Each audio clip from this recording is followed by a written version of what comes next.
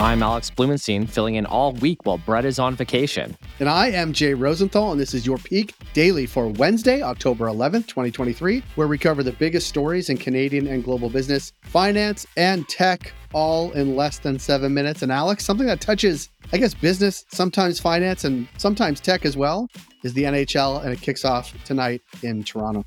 It sure does, and I am excited to pretend that I know what I'm talking about when it comes to hockey. I was raised playing hockey. I was raised watching hockey, and a lot of people talk about like the annual depression that they get from watching the Leafs play, but I think I'm actually just so traumatized by it, I can't even watch a game anymore because of those nights when my bedtime would come and I would listen to the final play-by-play on the radio alone in bed and hear my team lose. And I can't even bring myself to care anymore because of true sports-related trauma. I hope that's not insensitive. Anyway. It's not insensitive, but let's put a plug in for Brett, who is a Leafs fan. And he will say that this is the year that they make it to the Stanley Cup Finals and win, and hope he's an optimist. Eternal. He's an optimist, and you got to like that about him. I actually do like this team. There are a lot of new players, including my favorite, Tyler Bertuzzi. So they got the might, they got the muscle, they got the skills. So it'll be a great year to watch the Leafs. So go Leafs go, even though I can really only root for the Bruins.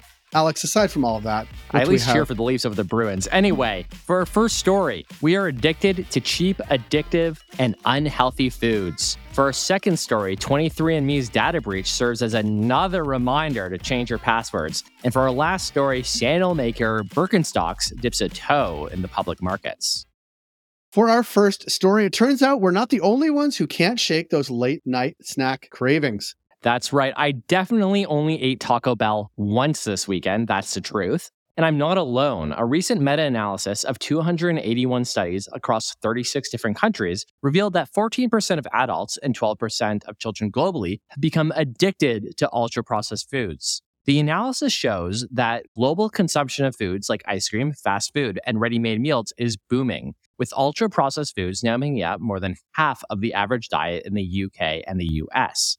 Researchers found that the contents of ultra-processed foods evoke similar levels of dopamine as addictive substances like nicotine and alcohol, and they can cause similar symptoms like intense cravings and withdrawals. This is a big yikes. Why is this happening, Jay? Well, it's not because a new Taco Bell is opening up down the street from you, although that is true.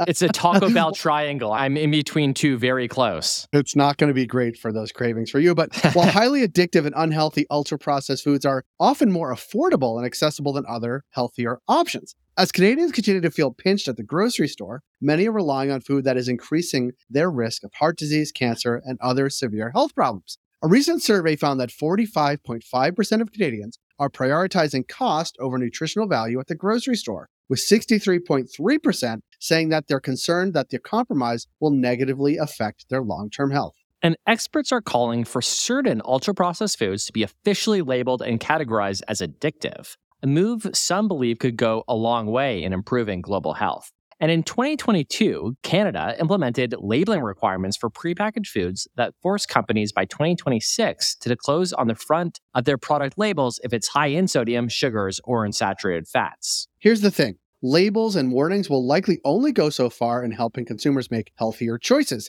If cleaner food continues to cost more, it'll be hard to get people who are already addicted to ultra-processed foods to make that change. For our second story, Jay, I'm going to take a guess at what your 23andMe results would say about your heritage. Let's say here, 99% Ashkenazi Jew, am I right? Well, I've never done 23andMe, but that does sound right. It's probably similar for you, I'd guess. I would say so. I haven't done it either, but I know the results, 99%, maybe 100% Ashkenazi Jew. So you are right about that. And our genetic identities are no longer a mystery to hackers who actually put batches of genetic testing service 23andMe's user data up for sale last week. Here's what happened. Hackers broke into accounts, not with a site-wide breach, but by using previously leaked logins from other sites. This is a really good reminder not to reuse password, folks. So then what they did was they then scraped the data from users who had shared genetic info with the breached accounts through the DNA relatives feature. Oy. Oy, indeed. The data in these leaks are a whole nother level of sensitive compared to the info in a typical data breach. Genetic info can be used for racial ethnic targeting and, as the conversation points out, can't be changed like a bank PIN or something like that if it goes wrong. The post selling the stolen data specifically advertised 1 million lines of data for Ashkenazi Jewish people and hundreds of thousands for ethnic Chinese people, two groups that in recent years have seen hate crime skyrocket. The bottom line, Jay, is that genetic testing companies have accrued millions of users who have not just given up troves of sensitive data, but have been encouraged to share it to get more accurate results, a practice that will now be called into question after the breach. I should think so. I would think so too. Jay, how many pairs of Birken-Stocks have you worn while following fish on tour? Well, it's funny you should ask. I honestly am wearing them right now around my house. That's how old I am. That I have a pair of Birkenstocks that I love to wear. I wear them around the house because they're comfortable, so I don't have to stand barefoot. So the answer is none following fish because I had them prior to fish even taking off. And are you asking because they launched their IPO today? With the German shoemaker looking to sell 32 million shares for $49 US a pop, giving the company a $9.2 billion valuation. And from my perspective, that's too low. They're perfect. Wow. That's right, Jay. It's the fourth blockbuster IPO within the past month, following Arm, Klaviyo, and Instacart, all of which started off red hot, but since have delivered mixed results. Birks were once thought to be strictly for organic food store owners and deadheads like Jay. But they've boomed in popularity since Caterton, a PE firm backed by Europe's biggest company, luxury giant LVMH, bought them in 2021. Last year, Birkenstock's total annual revenue came in at 1.24 billion euros. That's a 21% increase from the year before, and a roughly 70% increase from 2 years prior. Since the acquisition, Birkenstocks have found a following in a different crowd. High fashion hype beasts, tired of sneakers and drawn to comforts promised by cork sandals, or in my case, plastic sandals. The company has capitalized on this new clientele through collabs with brands like Stussy and Valentino. Now, whether someone buys a pair because of Kendall Jenner or Barbie, people who go Birks never really go back. A U.S. poll found that on average, Birkenstock owners own 3.6 pairs. That's pretty good. Now, here's the bottom line.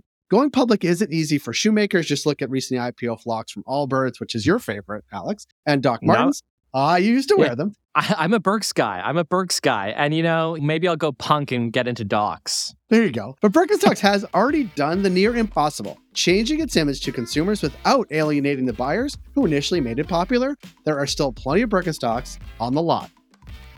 Peak Pals, thanks for making us the most listened to business news podcast in Canada. If you got a second, why not follow this podcast on your app of choice and leave us a review? That's right. I'm here all week, folks, and I will continue to check for what I'm going to call the Bloom Bump in reviews. So let's make sure it happens. Get those likes, reviews coming in. Sure. And if you want more Peak, make sure to subscribe to our daily newsletter at readthepeak.com. Talk again tomorrow, Jay? You got it. All right. Shockwave.